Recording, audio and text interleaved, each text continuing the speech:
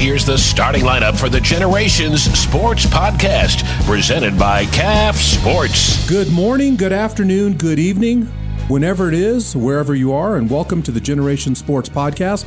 I'm Jeff Kennedy, along with Bill Unkovich. Hey now. Dave Zorn. Hello, everybody. And absent one Casey Everett today, which means that we get at least 25% more time to talk, right? Not only that, we get to bash him relentlessly.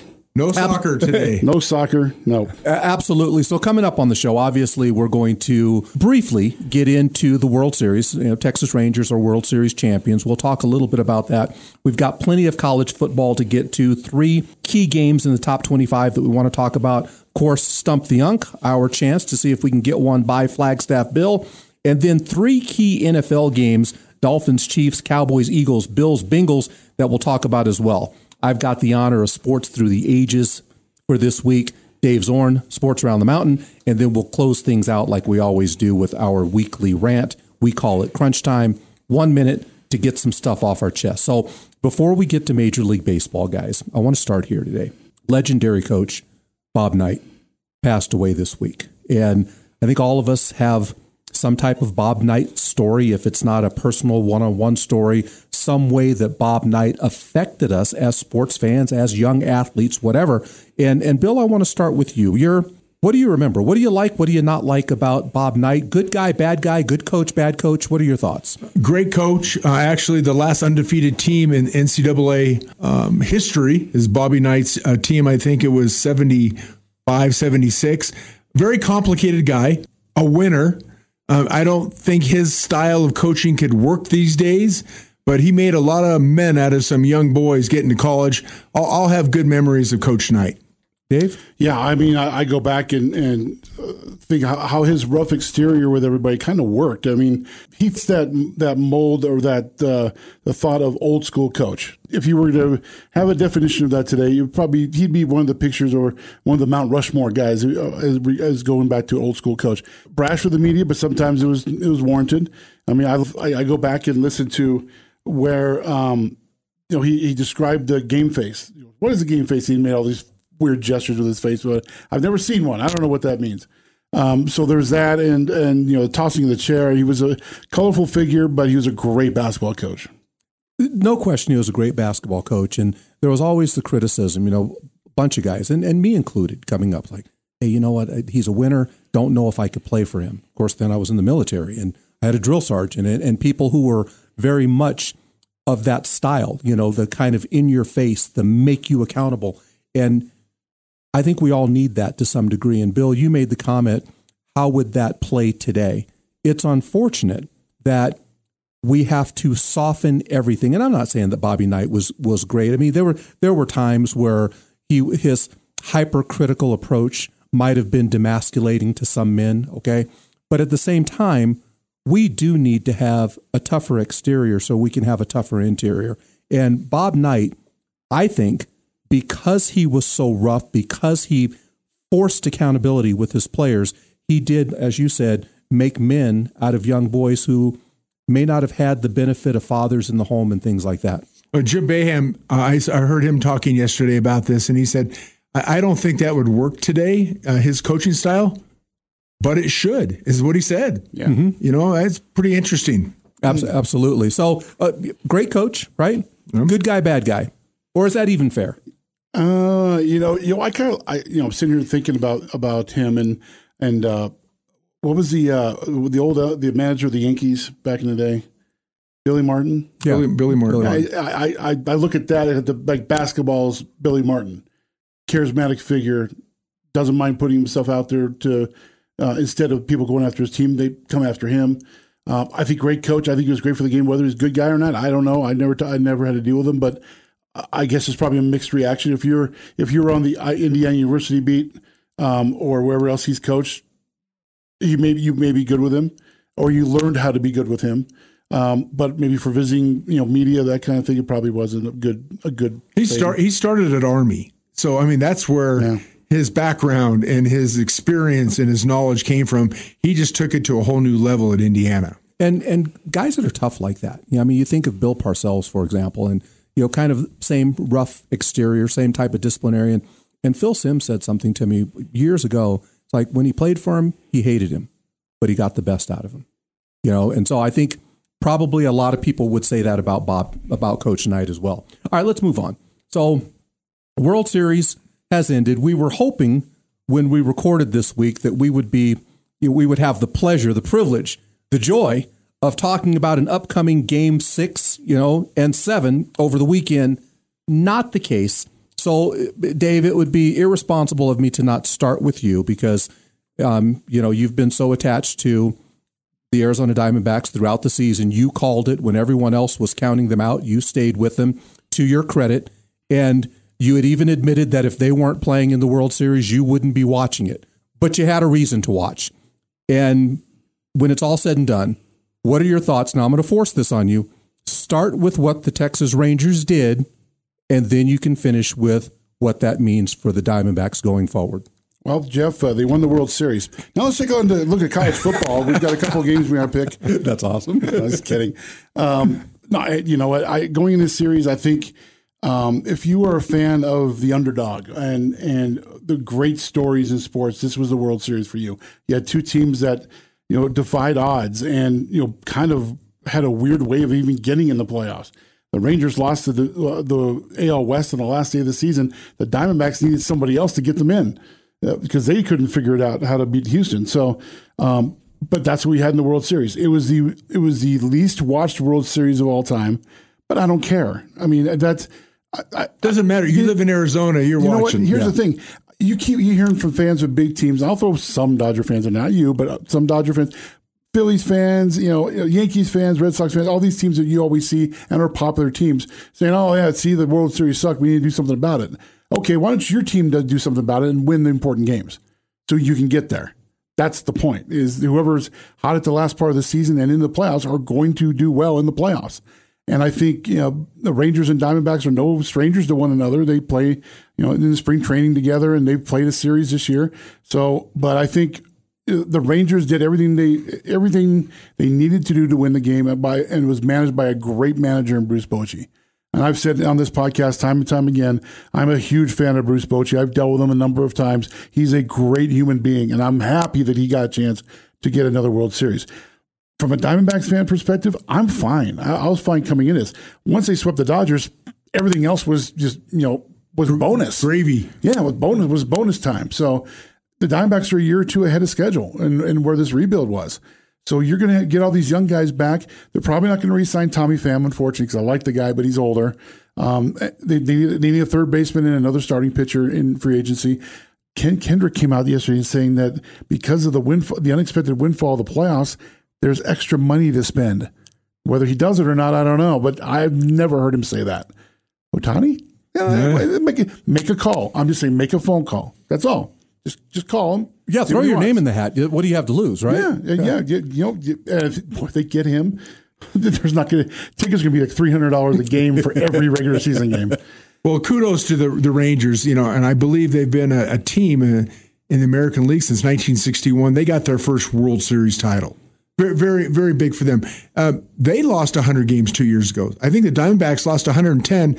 Two very unsuspecting teams show up in the playoffs, and I don't care if people didn't watch it. I watched it. It was very good baseball. The new rules that they've instituted, I think, help speed along the game, and both these teams are going to be a force to be reckoned with in the next couple years.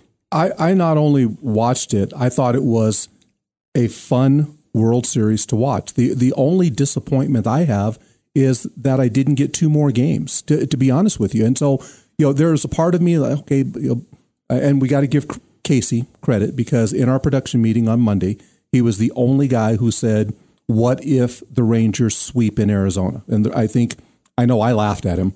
I'm sure, Dave, you stopped listening to him way before he said that. I don't listen to him anyway. Yeah, and Bill, I don't remember what your reaction was, but we got to give him kudos. He's not here. He pretty much called that.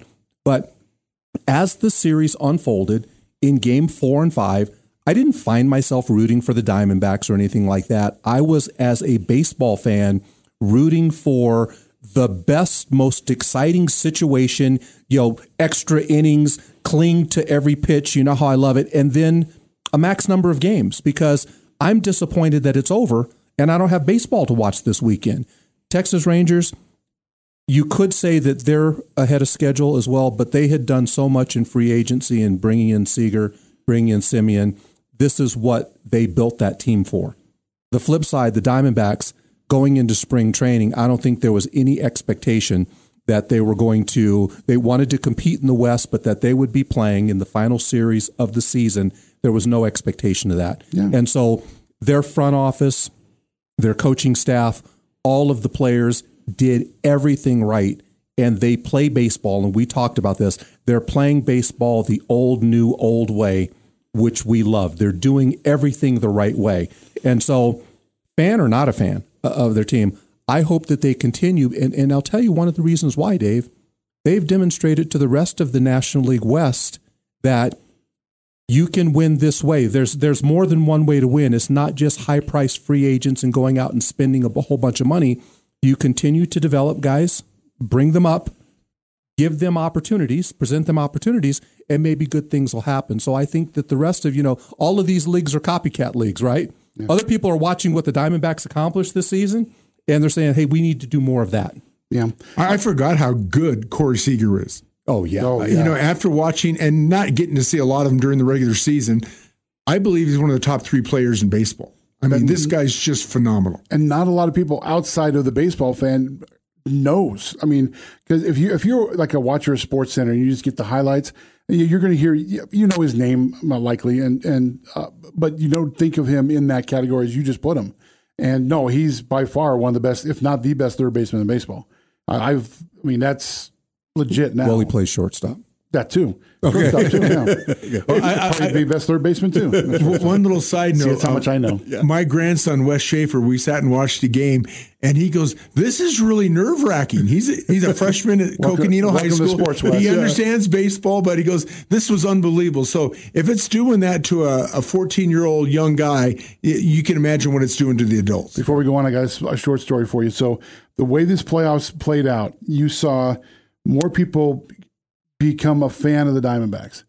Not only in Arizona, but I started seeing on social media people that were maybe our Red Sox fans. All of a sudden, hey, you know what? I like this team. Maybe I'll root for them. They're my National League team.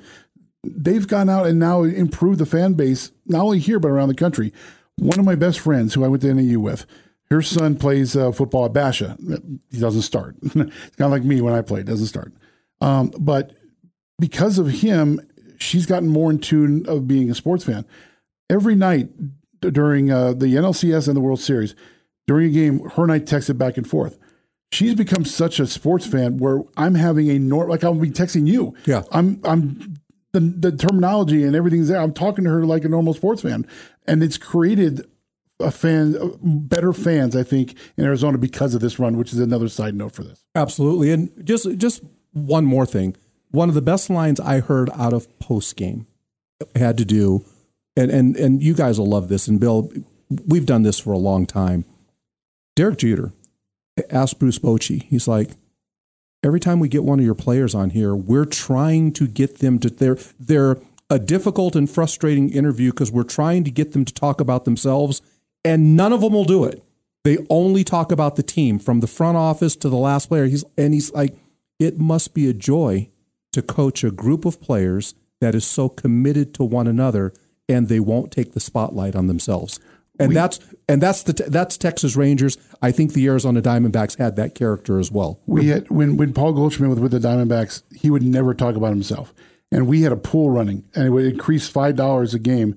And whoever got him to talk about himself would win the pot. And there was like 10 of us that were in it. Goldie got wind of it, and he for sure wouldn't talk about himself. And then after one of the games, I can't remember which one it was, he pulled a couple of sides, like, "Hey, how much is the pot? How much is the pot?" I go, "Oh no, he knows. Now we're screwed. No one's going to win this thing ever." Yeah, I'm sure he still hasn't in St. Louis either. Isn't that cool, Bill? That you can have a group of guys like the Rangers. They just won the World Series. Corey Seager played out of his mind, and none of them would take the spotlight on themselves. Is that from Bruce Bochy? Because he's taken 3 different teams to the World Series. He won 3 World Series with the Giants. He's a first ballot Hall of Famer. It's got to be coming from the top down. Yeah, I totally agree. Yeah, no. But it's also types of players that you get also, and we've seen teams be active in free agency throughout any sport, and you bring a certain guy in, and it destroys your locker room. they went out and they got good character guys too in free agency. So I think a lot of it has to do with, listen, I don't think we need for someone to establish our core values for us. We should have them anyway. And I think they've got players that have those core values. I loved when Boach played the manager of the Indians in Major League too.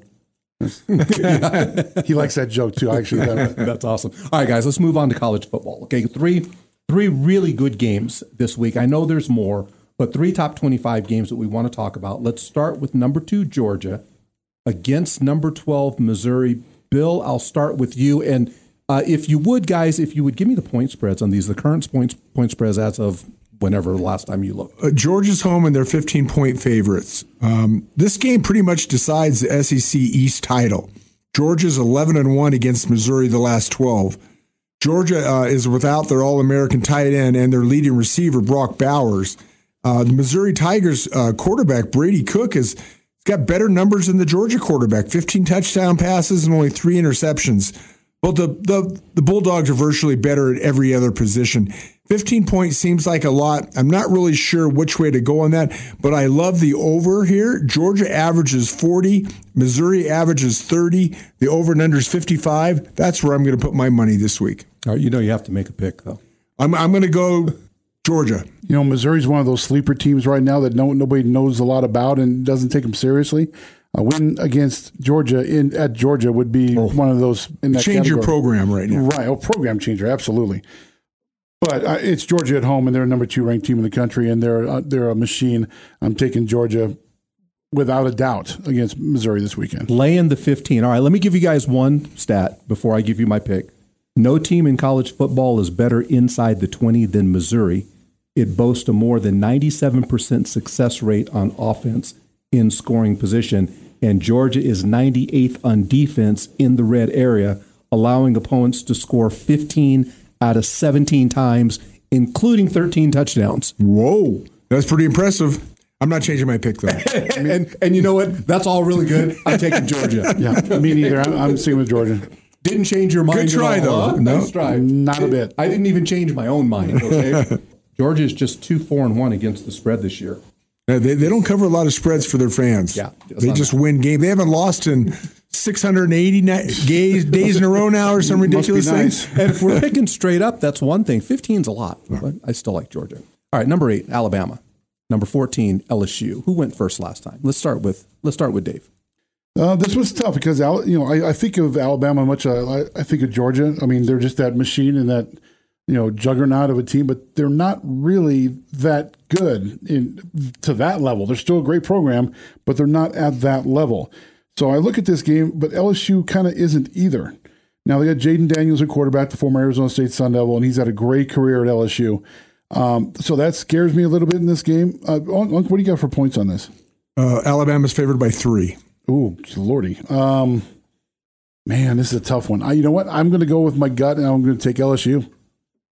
Well, a couple different angles here. LSU's plus 90 yards a game better on offense. Alabama's plus 90 yards better on defense. The Tigers had a really rough game early in the season against a possible Final Four team, Florida State. If the Crimson Tide win here, they've got a shot to get to the playoff. I think the whole key to this game is controlling Daniels. Jaden Daniels, as Dave said, the ASU transfer. He's already thrown for 2,500 yards and 24 touchdown passes. This is big-time SEC football, but I think Bama gets it done here in a close one Saturday night. Do you think about taking the under in that? That's 61.5 that I see. Alabama's defense is great, and it seems like LSU scores 50 on everybody. So that could be a good call, Dave. I love that. I love that question, Dave. So 17 appears to be the magic number. Since the 9-6 game in 2011, Alabama is a perfect 10-0 when it holds LSU to 17 points or fewer, and is 0-2 when the Tigers go over that number. All right? So the under is probably the play.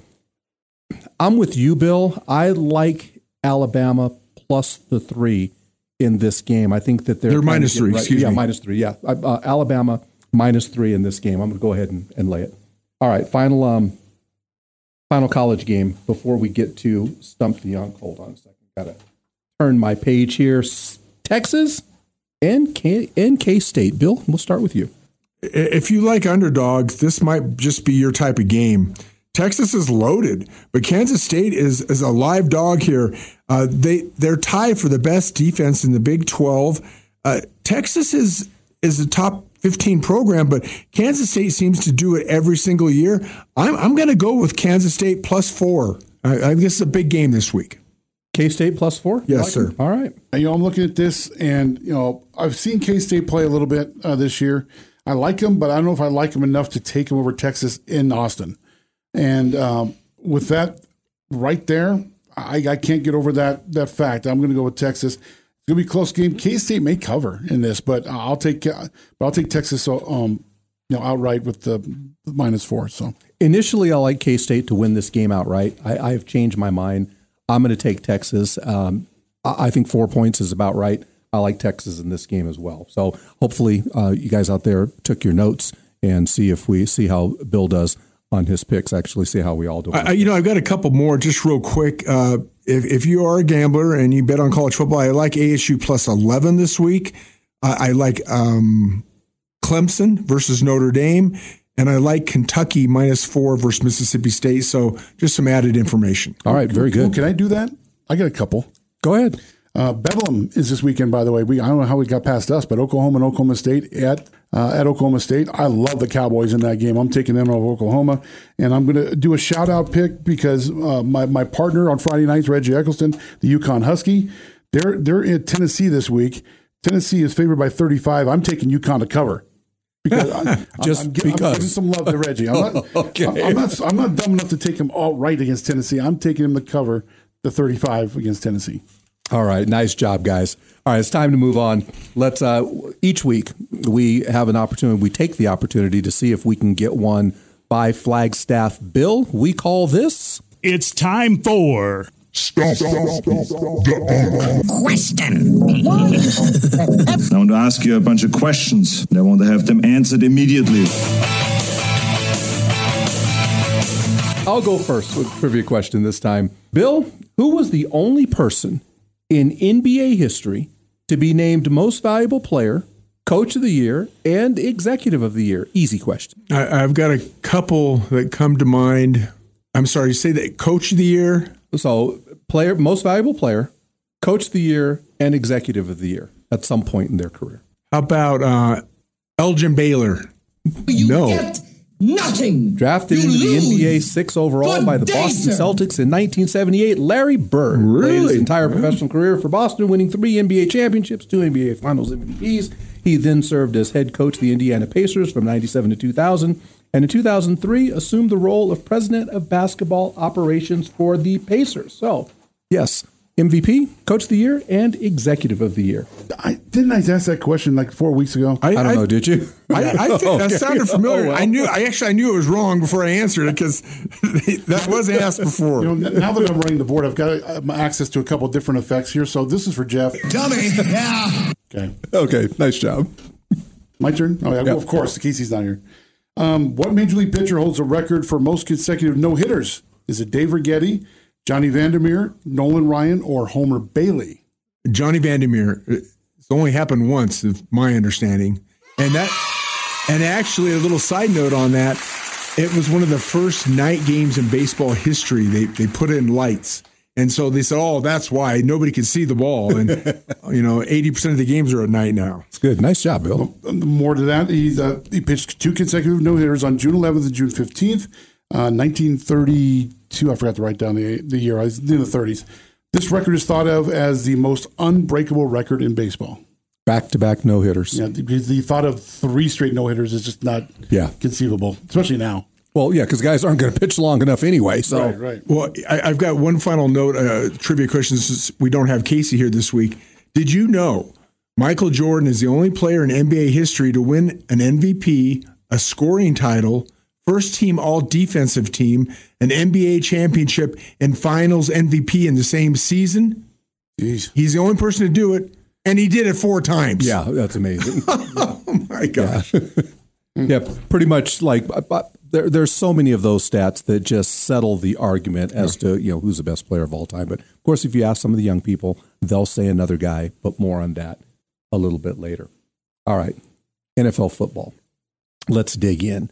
Early in the morning on Sunday, the Dolphins and Chiefs, both teams 6-2. This is a huge game. I think personally it's the game of the week. And Bill, we'll start with you on this one. Well, I watched Kansas City last week. I guess Patrick Mahomes was under the weather, but they're not dominating this year the way we're used to seeing them. The Dolphins' offense is averaging 465 yards a game. I'm not sure Patrick Mahomes has the weapons to compete here, but the Dolphins struggle against physical teams, and Kansas City's pretty physical on defense. I like Miami, but my brain tells me to go with the Chiefs. They're not going to lose 2 games in a row. And a little side note on the running back for the Chiefs, Devin Arcane. Is that how you say his name, Dave? Close. Sure.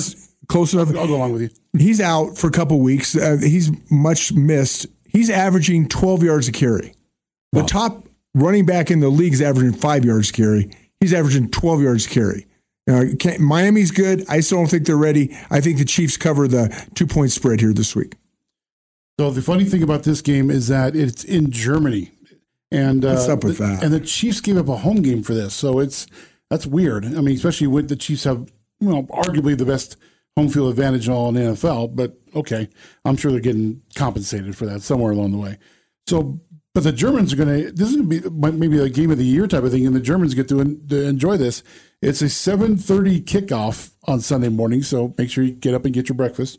I kind of like the Dolphins here because the Chiefs haven't been playing well lately, and I think there's going to be a lot of points this game. The over/under in this is 50. That could easily go over. But I like the Dolphins to beat the Chiefs in this, and I don't have anything to break down on that. It's just a hunch feeling between the two teams, and the fact that the Chiefs really just haven't played well as of late. This game could be really helpful for home field advantage later on. They're both coming in here 6-2. This would be, I would imagine, the first tiebreaker. I think this is one of those games for the Dolphins. I mean, it matters to both teams, but for the Dolphins, they've arrived as possibly one of the NFL's elite teams. We keep saying Kansas City, we say Philadelphia, and rightly so. But Miami's right there. You also have the Tyreek Hill factor. And there was a great article that which Tyreek Hill is better, Chiefs Tyreek Hill or Miami Tyreek Hill. And they looking at the numbers, and he's had the benefit of having passes thrown to him from Patrick Mahomes, and all of his touchdowns have come from Tagovailoa. And they say that this Miami version of Tyreek Hill is actually better than the Kansas City version. I think that's really interesting. I like that factor. I think that he goes out, players, when they play with a chip on their shoulder, sometimes it works out really well for them. Kansas City, let him go. I think he comes back, has a huge game for Miami, and Miami wins this game. The revenge factor is a consideration here, and I need to know what personality traits Tyreek Hill doesn't have. Why in the world would Kansas City ever trade that guy? Arguably the best receiver in the league, and they let him go. Well, he had some legal issues. That's probably why. All right, Cowboys and Philadelphia. Cowboys 5-2, coming off a big win. Eagles 7-1. They have the best record in the league. Huge game for both teams. Dave, we'll start with you. The Cowboys have looked terrible against good offenses, and Philadelphia they can have a good offense that they like, but they have a really good defense as well still, even though they lost their entire defensive coaching staff to the Cardinals. But they're still very formidable. I love the Eagles in this game, and I love them more than just 3 points. I think they're going to win by a couple touchdowns. Are the Eagles a front runner for the Super Bowl? Are the Cowboys really a contender? Dallas usually beats up on bad teams. That isn't Philadelphia. I'm hoping that, the league's better when the Cowboys contend. They usually play the Eagles tough, but I think the Eagles are big and physical up front, and I think it's Philly's time to shine here. I think this decides the NFC. So you like Philadelphia? Yes, sir. And you know what, guys? This is a game, in my opinion, that the Cowboys absolutely have to win, which means they won't. I've lost a lot of money in my lifetime betting on teams. This team has to win today. Right. It doesn't happen. Doesn't happen. So I'm going to stop right there. I like Philadelphia in this game as well. Well, until the Cowboys beat somebody, yeah. Well, and until they perform like they're supposed to in a big game, and imagine their fan base. I mean, because their fans are going to be up. They're going to be probably really in your face, the hours before this game. And then they're going to sit on the edge of their seat to be disappointed again, because that's life as a Cowboy fan. Bills, Bengals, Sunday night. This is the one game that I'm actually going to get to watch all of. Bill, we'll start with you. This is the game of the weekend, and the Bills are 5-3. The Bengals are 4-3. Sunday night game at its best. It's not very often you see the Bills as an underdog, and but I love the Bengals, what they've done now that they have a healthy Joe Burrow back, and I think they're poised to make a run. I just placed a futures wager on Joe Burrow to win the MVP and the Bengals to win the AFC. It's some 20-1 odds. Very, very good odds.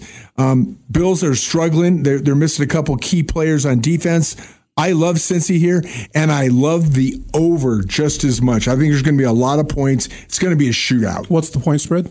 The point spread's Bengals -3 at home, and the over and under's 50. I don't like the pick between the two. I know I have to do it for this, but I'm definitely taking the Bengals. I agree with Unk on this as well. If I'm betting this, which I'm probably going to, the over just jumps out at me at 50.5. This has a chance to be 60-65, somewhere in there. I like the overplay, and the Bengals have been much better the last few weeks. I just don't know that I'm convinced yet. Joe Burrow's great. We know that. Bengals have played better. Bills have been suspect at times this week. I think this is the kind of matchup that the Bills go into. Like, we've got to reestablish ourselves as one of the top teams in the NFL. I don't have a lot of reasoning behind this. I just got a feeling Buffalo plays well, wins this game. I definitely think they cover the 3. Well, I think Buffalo or the Bengals or Dolphins or Chiefs, one of those 4 teams is going to win the AFC. So this is a very important game to all 4 of those teams. What about Jacksonville? What about Baltimore? Yeah, they're right up there as well. We're halfway through the season, maybe one game over. We're going to have a great second half of the NFL season. And we have no baseball to distract us now. So it's all about the NFL for a while. I guess, the NBA and NHL have started. Well, yeah. Well, there's that. Get some hockey in there. There's that at some point. All right. Thank you guys for your picks. Let's turn our attention. One of our favorite segments of the week, Sports Through the Ages. We get this opportunity to take a look back, look forward. This is generations. And so sometimes it's an old story, sometimes a new story. This week, I got the privilege of Sports Through the Ages. And this one may be a little bit of surprise to you. So first off, welcome to another thought-provoking Sports Through the Ages. Now this week, I want to explore why LeBron James, one of the greatest athletes of our time, may paradoxically be one of the most polarizing figures in sports history. Yes, I said it, one of the most polarizing figures in sports history. LeBron James is often hailed as one of the best basketball players in the world. Some people even say the best of all time, although I don't agree with that. And he has had a remarkable career. He's won multiple NBA championships. He's been named NBA All-Star numerous times, and his list of accolades seems never-ending. But despite his incredible success and contributions to the game, LeBron often finds himself in the center of controversies and is sometimes the most criticized athlete. But here's what's baffling to me, and it should be to you as well. LeBron has managed to stay scandal-free throughout his career. He's been a true role model for athletes and an inspiring figure for millions of fans, especially for the youth. And yet, a significant portion of sports fans, media, and even fellow athletes tend to hold a strong dislike for him. Some people even hate him. So one might wonder, why is LeBron James, who has never had a scandal, so widely disliked by some? Now, let me remind you that the loved and revered Muhammad Ali, remember early in his career, had the scandal where he did actually dodge the draft, and many people hated him for that. By the end of his illustrious career, he was much loved. So for LeBron, sure, he declared in an overblown and overhyped press conference that he was taking his talents to South Beach. And yes, he has tried to build super teams in Miami, Cleveland, and Los Angeles. And he does flop. But if those are the worst things he's done, honestly, what gives? Now, let's explore some of LeBron's incredible philanthropic efforts to understand the unfairness of this situation. In 2018, he opened the I Promise School in his hometown of Akron, Ohio. This public school focuses on helping at-risk children by providing free tuition, transportation, uniforms, and even a bike to every student. Yes, you heard that correctly, a bike to every student. LeBron pledged millions to fund the school's programs, and his dedication to education has positively impacted hundreds of children and their families. LeBron also established the LeBron James Family Foundation, which aims to positively affect the lives of children and families through various programs and initiatives. He has donated millions to help underprivileged communities, provided scholarships for students to attend college, and supported children battling life-threatening illnesses. So why is an athlete so devoted to giving back to his community and supporting those in need often met with harsh criticism and animosity? It is a perplexing question, as LeBron's efforts have truly changed lives. It seems that LeBron's unpopularity isn't due to his actions or character, but perhaps because he's seen as a threat. He uses his platform to address social issues and advocates for change. He's not just a basketball player. He's an activist who speaks out on topics like racial injustice, education, and equity. So perhaps it's this outspoken nature that has led to division among fans in the sports world. As a society, we should celebrate athletes who use their influence for good and strive to make a positive difference in the world. Yet for some, LeBron's advocacy is seen as a negative, contributing to his divisive reputation. So as we wrap up today, let's reflect on the irony of LeBron James' position in the world of sports.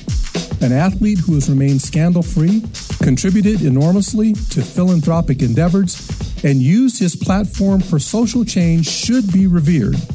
But he remains a figure of contention for some.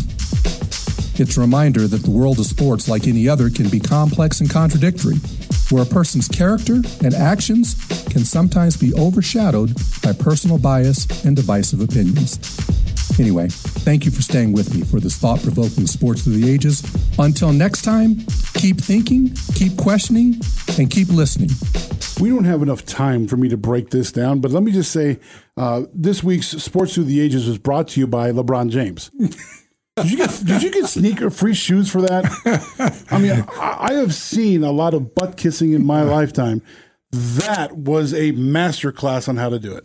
And you know, as absurd as what you just said sounds, I'm not even going to dignify that with a response. What I would challenge, though, is if you are counted among the people who just don't like him because he doesn't play for your team, because he flops, because he took his talents to South Beach, but you can't come up with another good reason for it, then shame on you, because the contributions that he's making to communities around the world should be what the commentary is about LeBron James and his legacy. Listen, someone said to me yesterday, well, he declared himself the king. Well, you know what? Listen, these are multi-million-dollar, high-priced, egotistical athletes. If we got criticized for every time we said something stupid, okay, we wouldn't even be able to show our faces in public. And so, yeah, maybe that's true. And who doesn't have an ego that plays professional sports? You look at what they do outside of the game, the impact that certain guys make outside of the game, and we can't even give credit for that because he doesn't wear your uniform, and because he flops, and because someone said he was better than Michael Jordan. Not him, but someone else said it, and so we hate him for that. You know, listen, shame on you, Dave. Shame on you, rest of sports fans who have that attitude, because you know what? Maybe the problem isn't LeBron James. Maybe the problem's you. Seriously, what kind of shoes did he send you? No, wait, Bill, do you have a comment? Wait, before he does, let me just add this. Yeah. I've interviewed LeBron a couple of times. Yeah. I love the guy. He gets what the media tries to do and knows that we got to get home to our families. He understands all that. I have had zero issue with LeBron at all. I think Michael Jordan was a better player. Me too. But that's just I don't hate LeBron. I hate the fact that he's a Laker. That's the way I hated Kobe. I respect and love Kobe. I think he was the best player that I've ever seen live. But I hated him because he was a Laker. That's my prerogative. Bill, what do you think? Bill, I think very eloquent, very. Did you get us shoes too? Expansive, and yeah, if I get shoes, I'll say some good things about LeBron. Exactly, right? No, I was very, very well done, Jeff. Very well. Well, thank you guys. Appreciate it. Okay, we'll close the book on that. Glad you guys came aboard. All right. It's time for Sports Around the Mountain. Dave, what is happening this weekend on the mountain here? Well, since we taped this show on Friday, tonight is the 55th annual Flagstaff City Championship football game between Coconino and Flagstaff. Panthers have won the last 6 games between the two with a combined score of 187-41.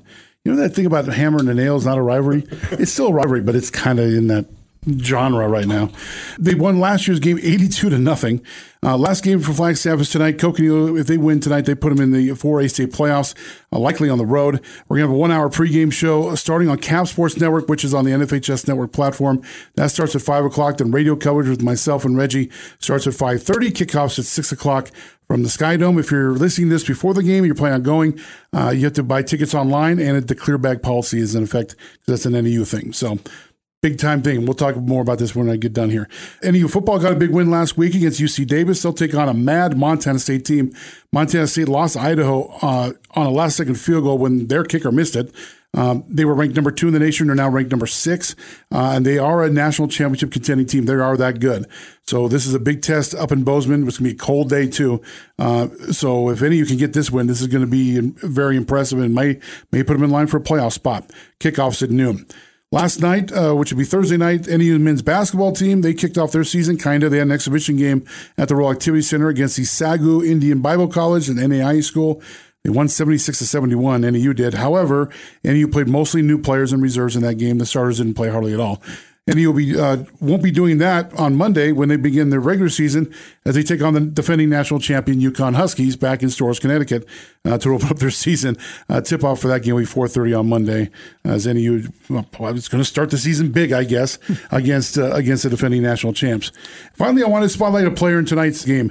Jaden Wetzel, Jeff, you know him. We've taught him before he even got into high school. He's a junior now, strangely enough. He's the second-leading running back in the Grand Canyon region. Great kid, doesn't say a lot.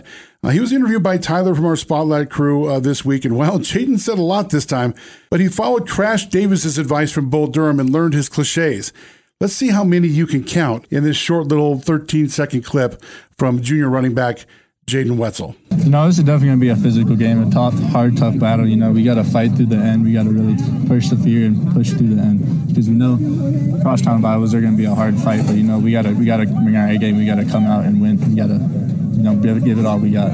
I counted 5. That's pretty not good. bad for a high school kid, right?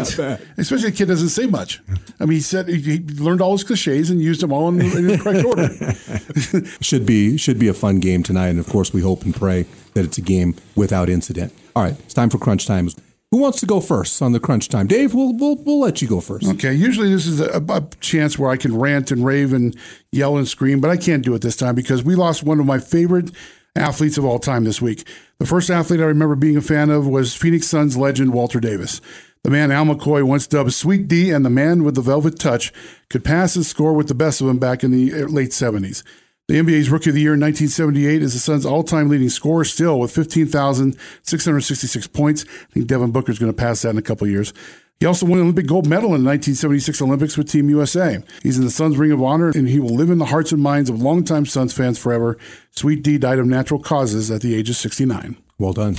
Bill? Okay, today I want to talk about underdogs, and the Diamondbacks got me in this mood here last week, and it's kind of tough to go through them all. I've just picked out some of the big ones. The 1980 men's U.S. hockey team versus Russia. The 1967 Miracle New York Mets. The 82-83 North Carolina State basketball team with Jim Valvano. The 1966 Texas Western, I think they're UTEP now, men's basketball championship with the first all-African-American starting lineup. The 2001 Patriots beat heavily favored Rams and killed me. But everybody loves a good underdog. Lots of teams read their press clippings and don't prepare for the games. Huge upsets make for good sports. The Diamondbacks runs this year, for example, if you would have said 2 years ago that the Diamondbacks were going to be in the World Series this year, people would have laughed. It's great for the city. It's great for the state.